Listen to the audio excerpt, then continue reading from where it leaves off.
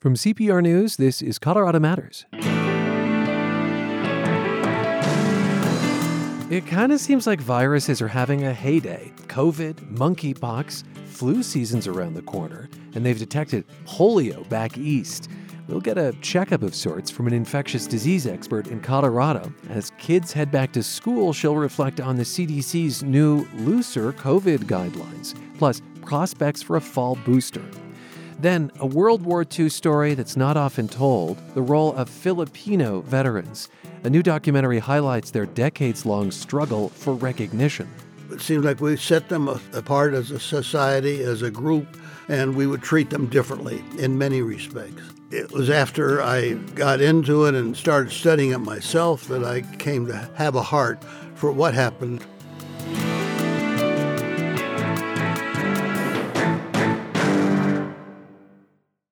Hi, I'm Jasmine Liddington, and I donated my car to Colorado Public Radio. My car got hit, and ultimately it was totaled. When I realized that the car wasn't going to be fixed or covered, I just decided that what would be a higher purpose for this car, as opposed to parting it out for small amounts of money myself or just getting rid of it, the best decision was to donate it to an organization that I appreciate. It's easy to donate your car at cpr.org. This is Colorado Matters from CPR News and KRCC. I'm Ryan Warner. The CDC just eased up on its COVID-19 protocols. The number of Coloradans in the hospital with the virus has held steady, yet it's hard to get a handle on case numbers, in part because so many people test at home now. Every so often, we check in with medical experts to gauge where we are in the pandemic. This time, it's Dr. Michelle Barron, head of Infectious Disease Control and Prevention at UC Health. We'll talk about COVID-19 and some other viruses in the news as well. Welcome back to the program, Doctor. Thank you. So the CDC's updated guidance comes out as kids return to school. There is no longer what's called a test-to-stay requirement. Explain what that is and what has changed here. Sure. So for a lot of schools, including colleges and some workplaces, you had to test frequently and have those results back to be able to continue to attend. And so they've eliminated that testing requirement, which I think is a goal of just normalizing that COVID is going to be with us and that individuals now need to use some common sense when thinking about whether or not they should attend a class. Okay, what's that common sense? So I think if you're feeling sick, then you should probably get tested or be more cognizant of who you're around so that if you're going to continue to attend classes or go to work, wear a mask till you know that you don't have COVID or some other respiratory virus. That's right. I mean, you have this dilemma when you get sick. Is it COVID? Is it something else circulating? Because we're all circulating again. What does this tell us about where we are in the pandemic, do you think? I think we're actually in a better place, obviously, than we've been ever, in the sense that we have good vaccines. They're now available for all ages, and they're not just available for specific groups. They work very well. And the severity of illness, if you get COVID now, is a lot less than it was. You're less likely to end up in the hospital, which I think at this time last year was not the case, where we were seeing surges. That is a function of the current variants. Correct. So the variants, even though they're more contagious, they spread faster. They don't seem to be making people quite as sick as, again, the previous versions. We've heard of a new booster coming this fall. Sounds like a movie. Coming this fall. How will it be different from the previous ones? What are you hearing? So the components of the virus that they're using to trigger your immune system are more similar to what's circulating now than the original vaccine. The original vaccine is actually based off the original strain, the first one we saw in 2020. And so it's not that it's not effective. It's just this one will potentially be just even more effective. Are we always, though, in catch-up mode?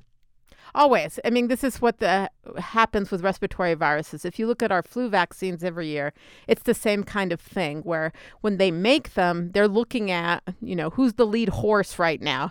And obviously, in a race, that could change. I think one of the questions is whether COVID will be with us in the way that the flu is, and that we'll be looking at perhaps annual boosters. Is that the direction you think we're headed? I think we're headed that direction. I think obviously COVID continues to be something that we have. I don't anticipate it just dying out all of a sudden, but I do think we will probably be able to treat it more like the flu and have access to vaccines yearly that are hopefully specific or close enough to have the efficacy to keep people not getting sick. Could you imagine a COVID flu combined booster? Yes, I think that is something that is going to be worked on if it's not already being worked on, because I think it just makes it convenient. And I think all of us prefer to not have to get extra shots if you don't need one. There was a time when the seasonal flu was our big concern. Going into the fall. And we often looked to the southern hemisphere to see what flu season might bring to the northern. Any signs of what this flu season might look like? This is going to be a real flu season. I think in the COVID pandemic, we haven't seen a lot of flu cases, which is unusual. We saw sort of a spurt in April and May of this year, which also was quite unusual. But when you look at the Southern Hemisphere numbers in terms of hospitalizations and case numbers, it's on par with what we saw in 2009. And some people won't remember, but 2009 was when we saw H1N1, which was a bad year in terms of flu cases and having people get pretty sick from it. So that sounds like a function both that we're moving around again, we're not masking as much, but also the strains of the flu. Correct. It's probably a combination of the two. And also, we don't necessarily have immunity that we sometimes get from being exposed year to year, since we haven't really seen it for the last 2 years. And most of us were sheltering in place for the first year of the pandemic. When will you get your flu shot? As soon as it's available, which will probably be in early September. I think it's going to also, based on the Southern Hemisphere, it'll be early. So we usually see flu peak December, January.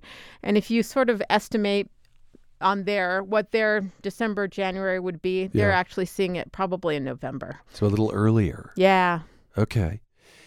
I want to go back to COVID-19 because for those who are immunocompromised, we've learned of this drug Evusheld that uses antibodies to protect people against COVID. So to be clear, it's prophylactic.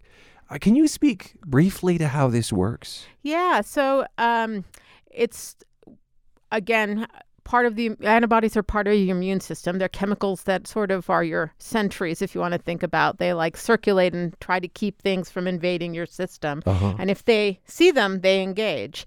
And so the concept is for people that can't mount a response to the vaccines as well as they want, which produce antibodies through the vaccine, is that we're giving you some extra troops.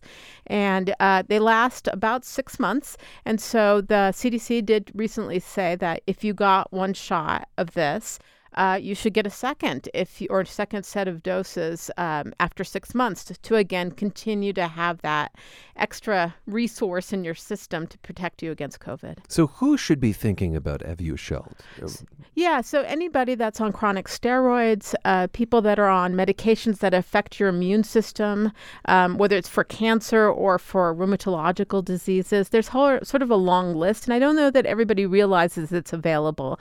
And it's pretty easy to access. You just have to, if you haven't been offered it, ask your doctor or your provider, and they should be able to get you access. We're asking some questions of a doctor, and that's Dr. Michelle Barron. She's head of infectious disease control and prevention at UC Health. I want to talk briefly about long COVID. So we know that there are people who've had even relatively mild cases of COVID who for weeks and months afterwards, and potentially longer than that, are dealing with the effects of COVID. Are you seeing a lot of long haulers at your facilities? And I wonder what UC Health, for instance, is trying to offer them. Sure. So yes, it's really unfortunate for these individuals because a lot of them are younger and healthier and are used to living their life. And in Colorado, that means being outside and doing things, and they just can't do it. And so we're very fortunate in that we have some really great experts, both in the cardiology department, pulmonary department, and the neurology department, because it affects people slightly different. Sometimes it's their lungs lungs just aren't back to where they need to be. Sometimes their heart isn't functioning as it should.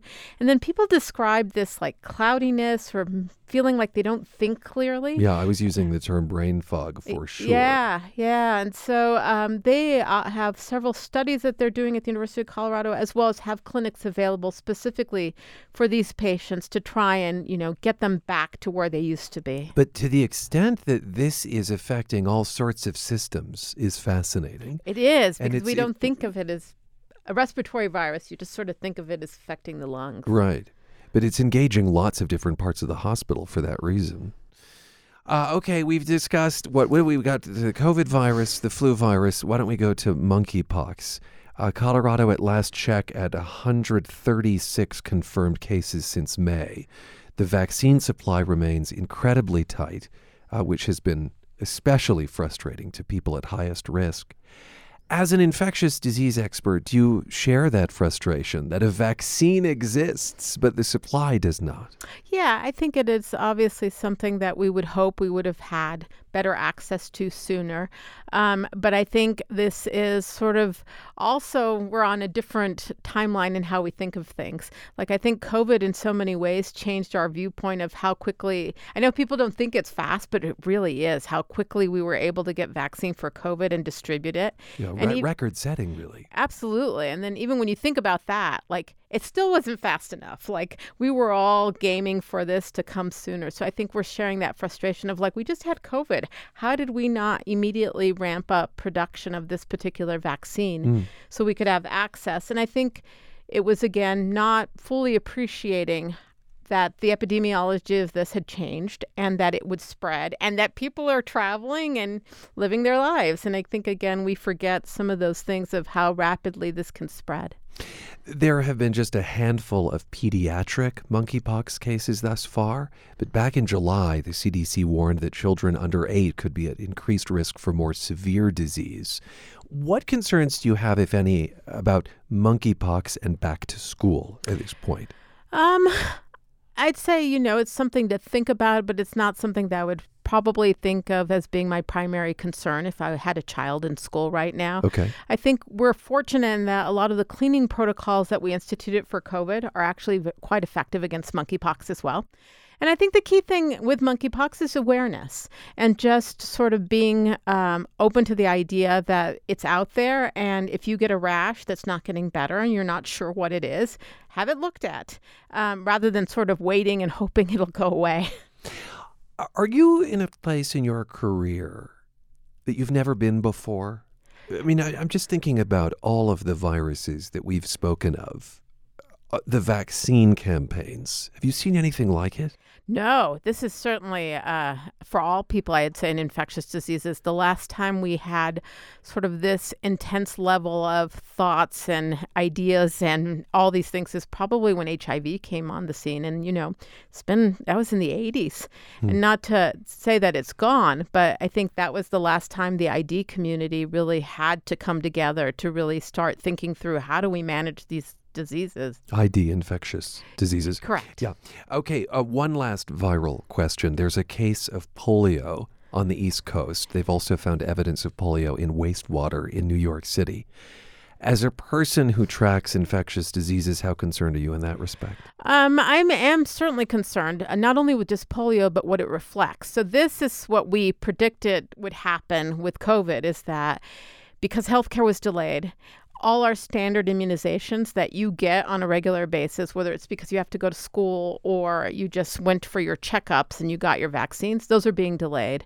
And then with all the controversies around COVID vaccine, it's, I think, filtered into other vaccines that are incredibly safe, been used forever. In terms of hesitation? In terms of hesitation, correct. And so what we're seeing with the polio vaccine is polio detection in New York City is that people are not vaccinated.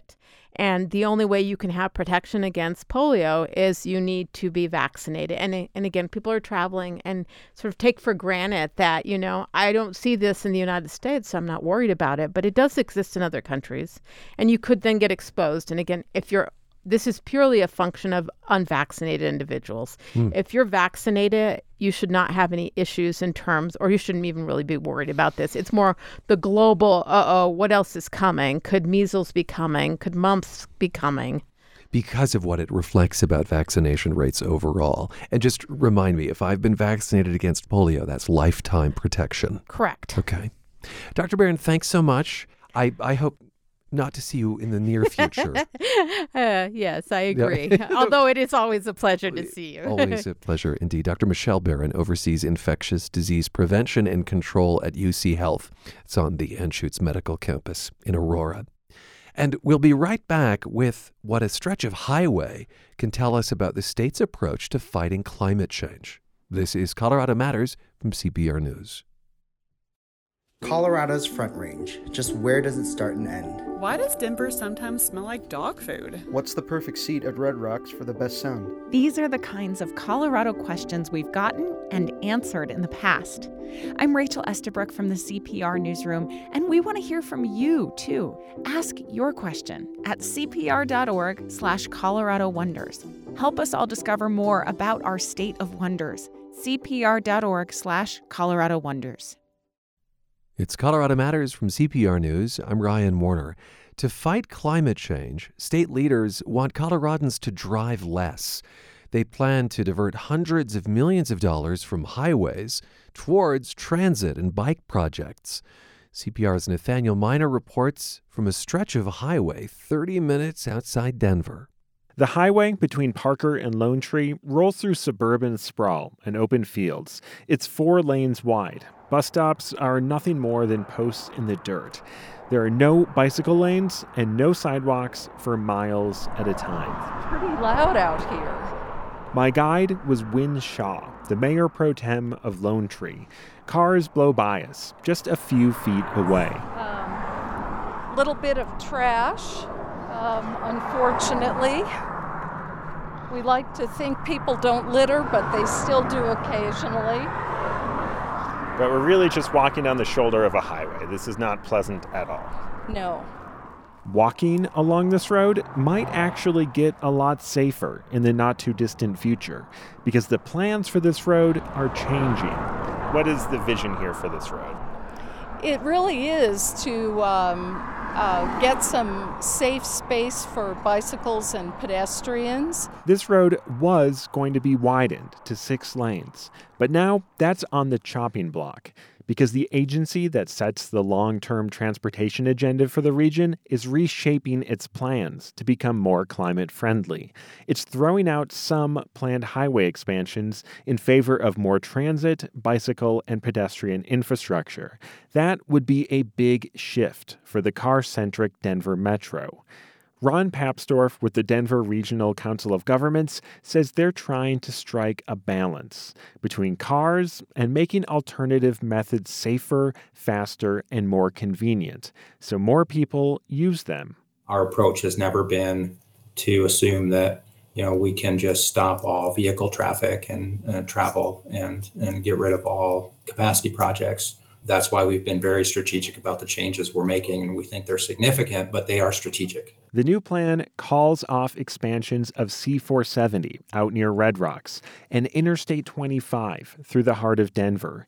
Their analysis shows that adding more lanes would just attract more cars to the road and make climate emissions worse.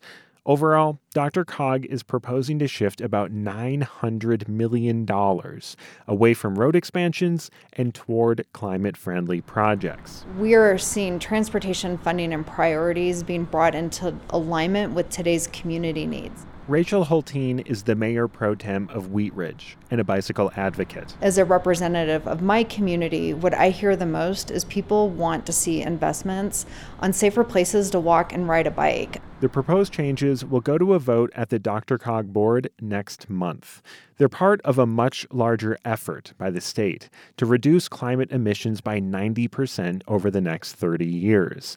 And out of all of those efforts, from pressuring utility companies to close coal-fired power plants to encouraging people to install electric appliances, this shift in transportation funding might be the one that affects Coloradans' lives the most.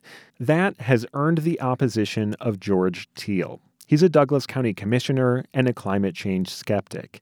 He says people are going to keep driving no matter what governments do, and that the plan will backfire in the long run. We have a population that has grown over a 30-year time span, and yet the road system that services that population has not grown, has been inhibited by plan, by policy.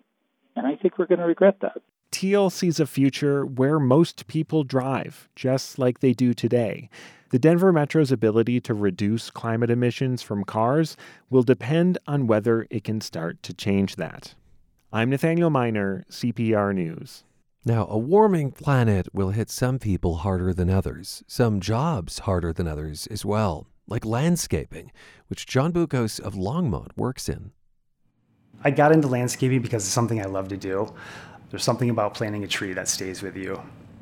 It stemmed from a love of golf, and that turned into sort of a passion for turf healthcare.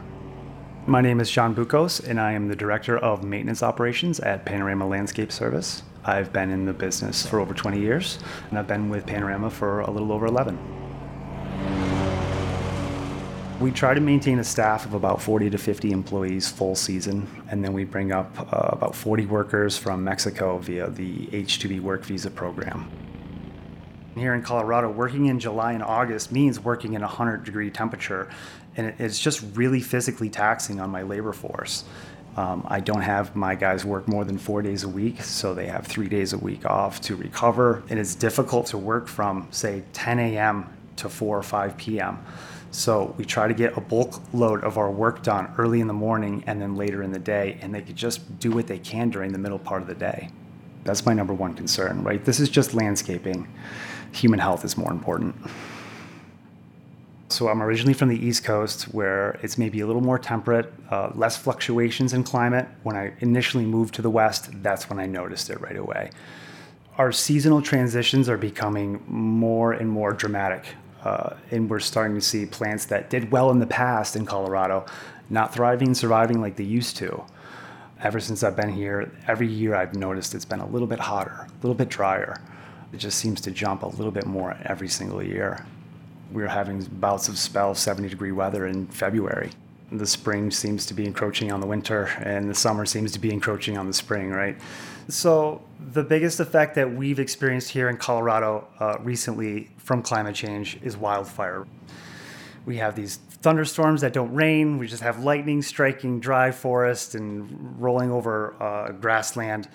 We can't stop fire from happening. We can't stop lightning from striking during drought. And we can't make rainfall, but we can be proactive. We can install landscapes that help combat fire jumping from house to house. Xeriscaping, some people think, is only just putting rock in their yard, and that is not the case. Xeriscaping is using water-wise plants, plants that store water rather than need to drink every single day. And also watering root systems underneath the ground, less water is used and it's just more efficient. Where maybe we're putting a tree canopy in your yard that shades your home where you don't have to use as much energy in your cooling bill. It's a part of the stew of the solution, right? There's no one answer, no one thing we can do to our landscape to help combat climate change. I don't know how we're going to do it in the future, but as we start to get away from gasoline and fuel, I hope that someone can come up with a battery that can withstand the beating that we have on our equipment on a daily basis. We've experimented using some battery-operated backpack blowers and some battery-operated mowers, and they're not commercial grade yet. Our efforts are going to electric vehicles. No one's thinking about landscaping construction, and I don't know how we're going to do it, but there's going to have to be a redirection of focus toward that. I enjoy my work. I see myself doing this for 10, 20 more years. I need to get out and get my fingernails dirty, and there's just something about watching the work that you did just mature and become something beautiful. When you initially install a twig here and a rock there and a little tiny flower there out of the nursery, sometimes the plants don't look great, but then I'll drive by it 8 years later and it's huge and there's birds flying around and there's bees humming around the flowers, and it's something that stays with you. Landscaper John Bukos is ground maintenance manager for Panorama Coordinated Services in Longmont. That profile was produced by Chiara DeMare as part of NPR's Next Gen Radio project. CPR hosted 5 budding journalists as they crafted stories of people affected by climate change. We'll hear more of the work in the days ahead. And Colorado Matters continues into this next half hour with a contribution to World War II that's rarely recognized. I'm Ryan Warner. You're with CPR News and KRCC. The CPR News climate team recently invited a group of listeners to help reforest the burn scar of 2020's Calwood fire, and we were all surprised by what we found. I can't imagine a more beautiful setting to do anything. It just makes you glad to be alive. I'm Miguel Otarola, and CPR News is covering the impacts of climate change across Colorado, including the ways that we're fighting it. Sign up for CPR's Climate Weekly newsletter at cpr.org. You're with Colorado Matters from CPR News and KRCC. I'm Ryan Warner. Rectifying past mistakes. That's the subject of the new film A Long March. During World War II, the United States recruited Filipino soldiers by promising them benefits like naturalization and pensions. But after the war, the U.S. reneged. Even as their numbers dwindle, these veterans continue to fight for what they were promised. Frank Francone and Mike Simbre are with the Filipino Veterans Recognition and Education Project in Colorado. They spoke with my colleague Carla Jimenez. Frank, you were stationed in the Philippines during World War II. Can you tell us a little bit about your mission while you were there? Yeah, I graduated from North High School in 1945. And from there, I entered the Army, went through OCS, became a second lieutenant at Fort Benning. And then I was shipped supposedly to Europe, but the ship decided that we wouldn't go that way. And we went through the canal. We ended up in the Philippines. And I was assigned to the 12th Division, which was a unique division in that all of the troops were Filipinos. Most of the officers were Americans, such as myself. We were stationed at Camp, I pronounce it O'Donnell. Most people pronounce it Camp O'Donnell. Of course, it was after the battles had taken place that the camp had been cleaned up and was now a training camp for these Philippine Scouts, which were an interesting group because it was part of the United States Army. The Scouts were actually formed back in Texas in like 1911. So they were not the Philippine Army, they were not the Philippine Constabulary, which were 2 other military groups that were part of the Philippine organization and that government. But they were all Filipinos except for most of the officers. Mike, I want to talk about your involvement. You weren't in the documentary itself, but did you have any input in the process? Well, most of the movie, they show a ceremony at the end. That was the second of my ceremony out in Denver. I was in November of 2018. And my involvement was because I knew General Taguba since we were 12 years old. We have a 60-year friendship. And I, got myself immersed in what was, the Filipino Veterans Recognition and Education Project. Tell us about that project. What do you guys do? Well, our mission is to recognize the World War II veterans that fought in the Philippines in World War II. First and foremost, they were recruited by Franklin Roosevelt to in the Philippines to be part of the U.S. Army or U.S. fight for their country as well as the U.S. FDR actually promised them benefits, veterans benefits. Near the end of World War II, Congress came out with this Rescission Act of 1946, stripping them of all the promises that were made. So I thought, something's not right here, why? People don't know about it. And so we got recognition for these veterans through the Congressional Gold Medal. It was designed by the PhilVet rep, awarded in Washington in October 2017. We have awarded actually over 5,000 medals out there nationwide and in the Philippines. So that's what's part of our, the first part of our mission, or the phase 1. Phase 2 is the educational platform that we have put out there called Duty to Country. It's an education website. It tells about the history between the U.S. and the Philippines since the colonial days. It's an excellent resource for Asian American studies. Our mission for third is to repeal the Rescission Act. And you're talking about like a law that was put out 75 years ago with Congress. They're not going to worry about 75-year-old there. They're waiting for all the people to die first, before being recognized. But that's in the works right now. And hopefully by 2024, we can get this Rescission Act repealed. Talk a little bit about those goals that your organization has. Why do you think that this history really isn't taught in American schools? People that write history sometimes omit, certain portions.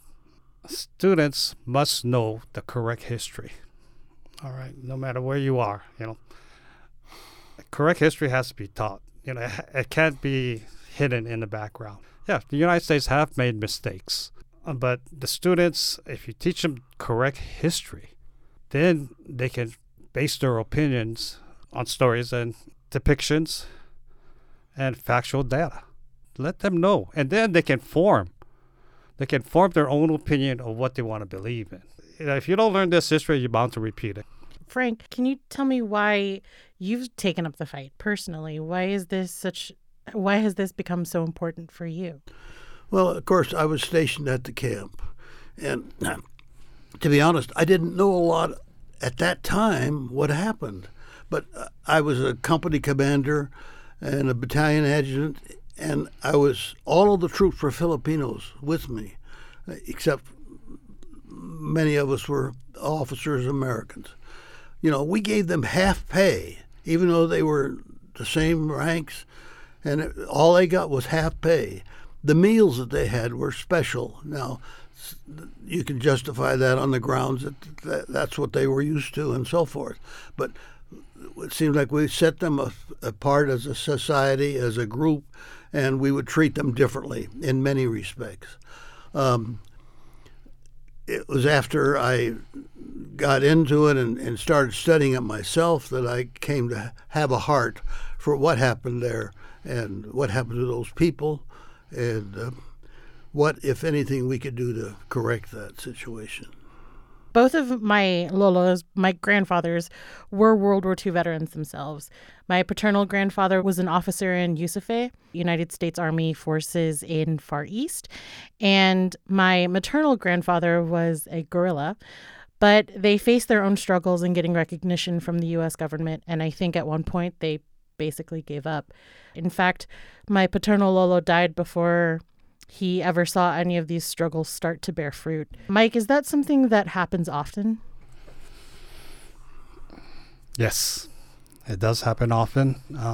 We try to give recognition. You've seen it in the movie that people struggle just to get recognition, especially for Mr. Almeida. He was owed $15,000, and he had applied so many times, and they rejected. They denied him. Then came the day, October 25th, 2017, the VA came out, the VA secretary came out, oh, your application has been approved. They try to politicize that. And it's, the government boards, they don't recognize those things, whether it be school, Congress. They try to make themselves look good. In a way, I represented a group of people that were in the Philippines. There were a lot of young second lieutenants, West Point graduates, people that were supporting and, in cases, running and training the Filipinos and so forth. And many of them were eligible for the Congressional Gold Medal by the ground rules that were established. And yet, here again, just as Mike was saying, people don't know about it. I was able to contact about 150 families that I was able to locate as having been descendants of officers, Americans that were in the Philippines. And I found that none of them knew about the Congressional Medal or their eligibility for that. And so here again, it's a matter that people just don't know what's going on in respects to things like that. Well, a lot of the struggles that Filipino veterans face right now are very similar to struggles that younger veterans face. You know, the Senate just recently passed the PACT Act that makes it easier for Iraq and Afghanistan veterans to get access to care and benefits, but even that was a political struggle to get through. So I'm just sort of curious to know, for both of you, why do you think this seems to happen over and over again? Congress has other priorities. You know, they campaign, yes, I'll help the veterans and everything. But most of the time, these politicians, it's a fairy tale. You know, they promise this, they promise that, and when they actually get into it, special groups comes around, there's no funding, or there's funding for something else. You know, veterans has always been like a scapegoat to me, being in the service. You know, funding was always a problem. Congress, as I said, they do what they think is good, you know, to make themselves look good. I feel sorry for the young kids that, you know, in Iran, Iraq, you know, they volunteered. Yeah, just like the Filipinos, they volunteered and now they get discounted. Yeah, I think it's a priority issue. The goal of the military is, of course, is to have enough personnel trained to defend the country in case they need it. And they will do whatever necessary to bring new trainees in and have them become part of the military academy. Part of that is sometimes the benefits arrive after they've been members. I have a grandson that's in the reserves, and there's a lot of benefits that are being offered to him to remain on that and take the weekends here and the couple of weeks there. But those are they have changed over the years. You know, I was blessed to have the GI Bill and be able to go to college and get a degree and move on from there. For both of you, how do you want to see this story end? Congress got to get their head out. Okay, simple, pure and simple. Okay, they have to right the wrong. Okay, there should be no problem in repealing the Rescission Act. Okay, these Filipinos deserve to be recognized and, you know, back paid and all that. It's sad, you know. I'm hoping that in a couple of years that we can repeal it, but Congress, as like anybody else, has higher priorities. You're talking about as I said, a 75-year-old Rescission Act that took away all the benefits. I mean, yeah, took away most of the benefits that was promised. You know, you don't go and, you know, fight next to a guy. Oh, I promise you everything in the world as long as you protect me in battle. But as soon as you survive it, you know, oh, thank you, good luck, my brown brother, and just discount you and all that. And I hoping that there's a happy ending to all this. People have died. I mean, people are over 100 years old, 90 to 100 years old, and they paid their dues. And now give them back what they have worked for. That's what I hopefully can see. And I think the other point that Mike made earlier is the education aspect. There needs to be a program set up that the schools are able and capable of teaching this part of history, a part that's been neglected for so many years. And the formation of class schedules and all the things that have to be done for preparing for such an event. Hopefully we look forward to that happen. Several years ago, about 3 years ago, Mike and I gave a talk out at Lakewood High School to the history students there. There were like 450 students there. And I jokingly say, only one of them fell asleep. You know, actually, I don't know that any of them fell asleep. But they asked afterwards. They came up to us. They asked good questions. They really wanted to know what was going on, what had happened. And this wasn't a formal education program where they had to study and so forth, but it was just a presentation. And I think the students are willing and able to understand it if we can just present it to them in a organized fashion. Well, I just want to say, Frank, Mike, thank you so much for joining me. Well, thank you for having us. Thank you. Frank Francone and Mike Cimbre of the Filipino Veterans Recognition and Education Project in Colorado. They spoke with my colleague Carla Jimenez about the new film, A Long March. This is Colorado Matters from CPR News. Finding your way by not fitting in. That's what worked for Colorado filmmaker Denise Soler Cox. I used to tell myself, I'm going to do something really great with my life one day. And all of this that's happening, everything, that it would all lead to something amazing. The latest episode of the new CPR podcast, Quien Are We, everywhere you listen and in the Colorado Public Radio app. It's Colorado Matters from CPR News. I'm Ryan Warner. Aurora has chosen a new poet laureate to help give voice to the city's 400,000 residents. She is Asia Fox, and she spoke with CPR arts and culture reporter Eden Lane. What is a poet laureate? What does that mean? So a poet laureate is actually a person who is selected within their city or their state. And we even have a United States poet laureate. And the poet laureate goes around and promotes poetry to the public. And so it's to teach the power of words. And you can run workshops or events. And it's just a way to bring in everybody and represent where you come from. To teach the power of words. Wow. I mean, I can't think of a more delightful calling because I think we often forget the power of words. What made you want to be the poet laureate for Aurora? Yes. So I've actually been a local poet for about 5 years now. I started my English degree at Arapahoe Community College in Littleton and got into creative writing very seriously from there. And I started going to different open mics around the town. And from there, I just felt like, okay, if I could get into a position where I could do this more and bring in more of the public, especially people that don't have too much knowledge about poetry, then that would be phenomenal. And I found out that there was an opening for the Aurora Poet Laureate, which is where I live. And so I was like, I'm going to go for this because now I have experience with teaching as well. I have had a lot of experience performing, a lot of experience talking to other poets and artists around Colorado. So I feel like I already have a lot of the resources, and I just wanted to bring those resources to this position.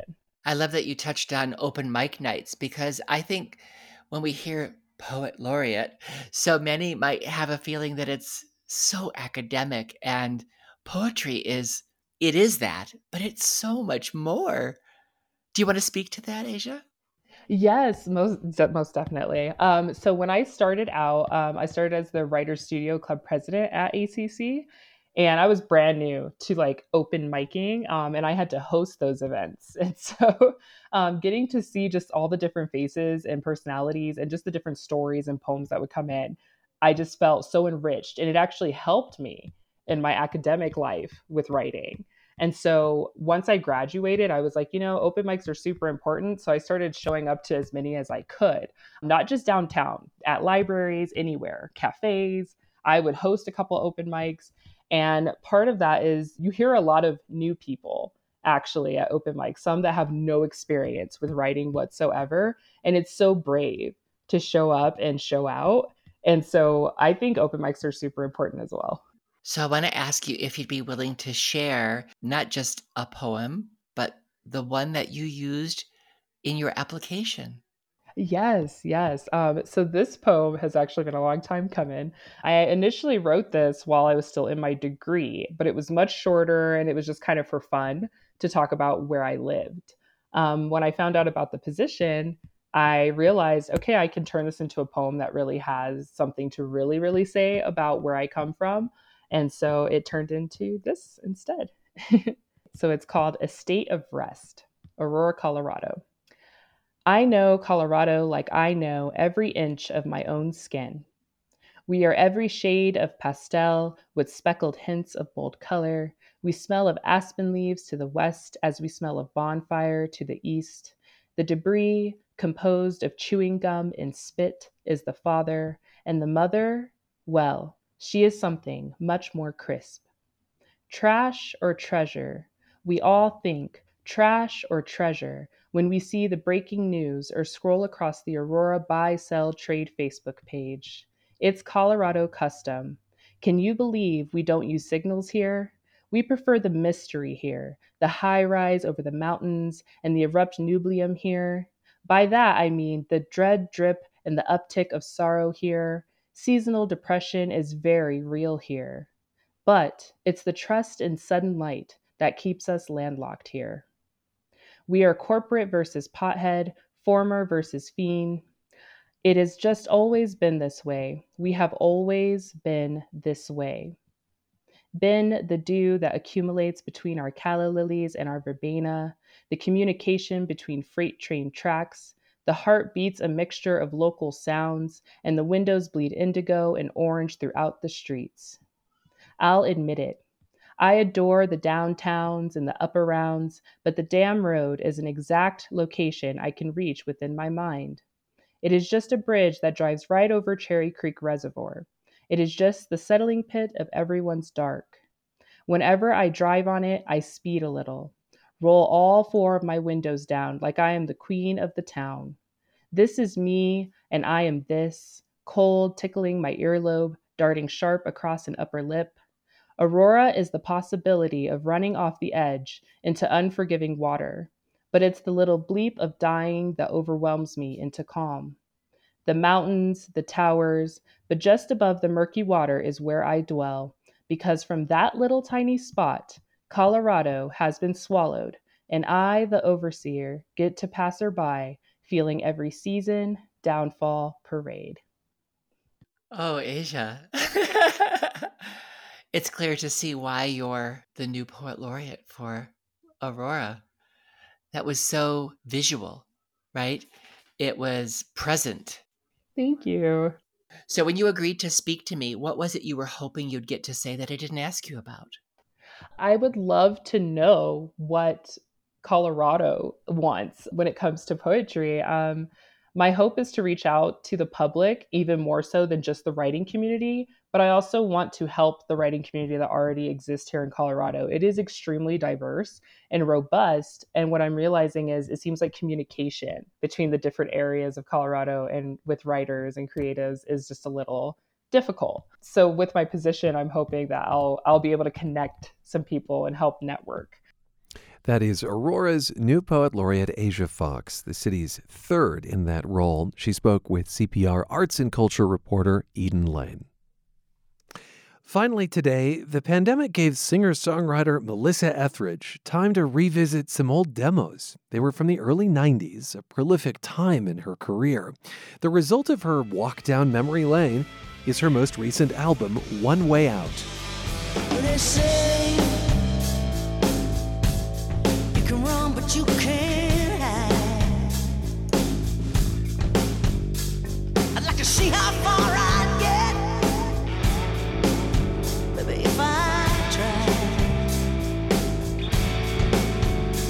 I tied angels to my feet, I'm flying down the street with the devil inside.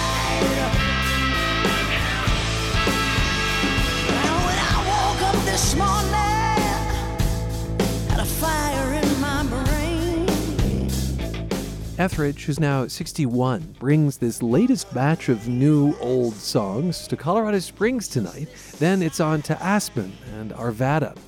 She credits our colleagues at KBCO for helping introduce her to Colorado audiences back in the day. Colorado loves rock and roll, and BCO played my music so much that I have deep, deep fans. For many years, Colorado has always been a good stop for me because of that, and I'm so grateful. So Colorado's awesome.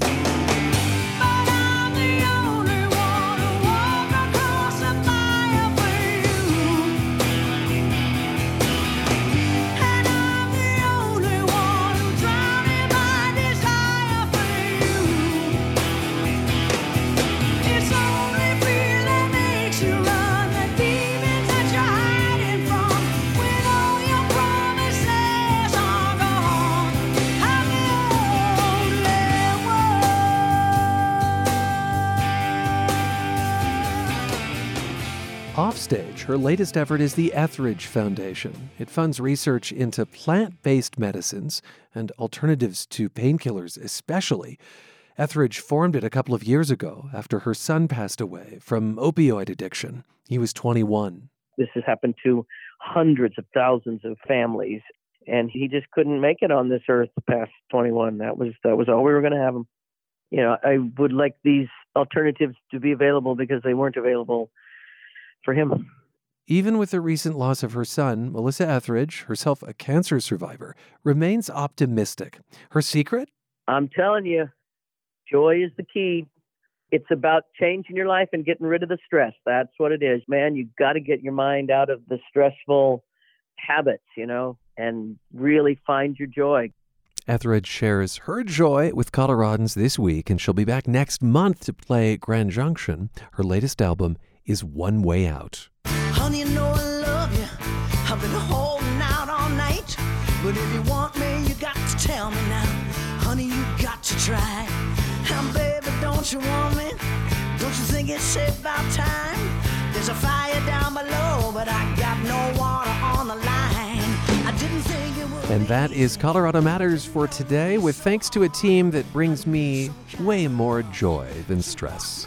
Tyler Bender, Carl Bielek, Anthony Cotton, Pete Kramer, Andrea Dukakis, Rachel Estabrook, Michelle Fulcher, Matt Hers, Michael Hughes, Carla Jimenez, Pedro Lumbrano, Patrice Mondragon, Shane Rumsey, Chandra Thomas Whitfield. And I'm Ryan Warner. This is CPR News and KRCC.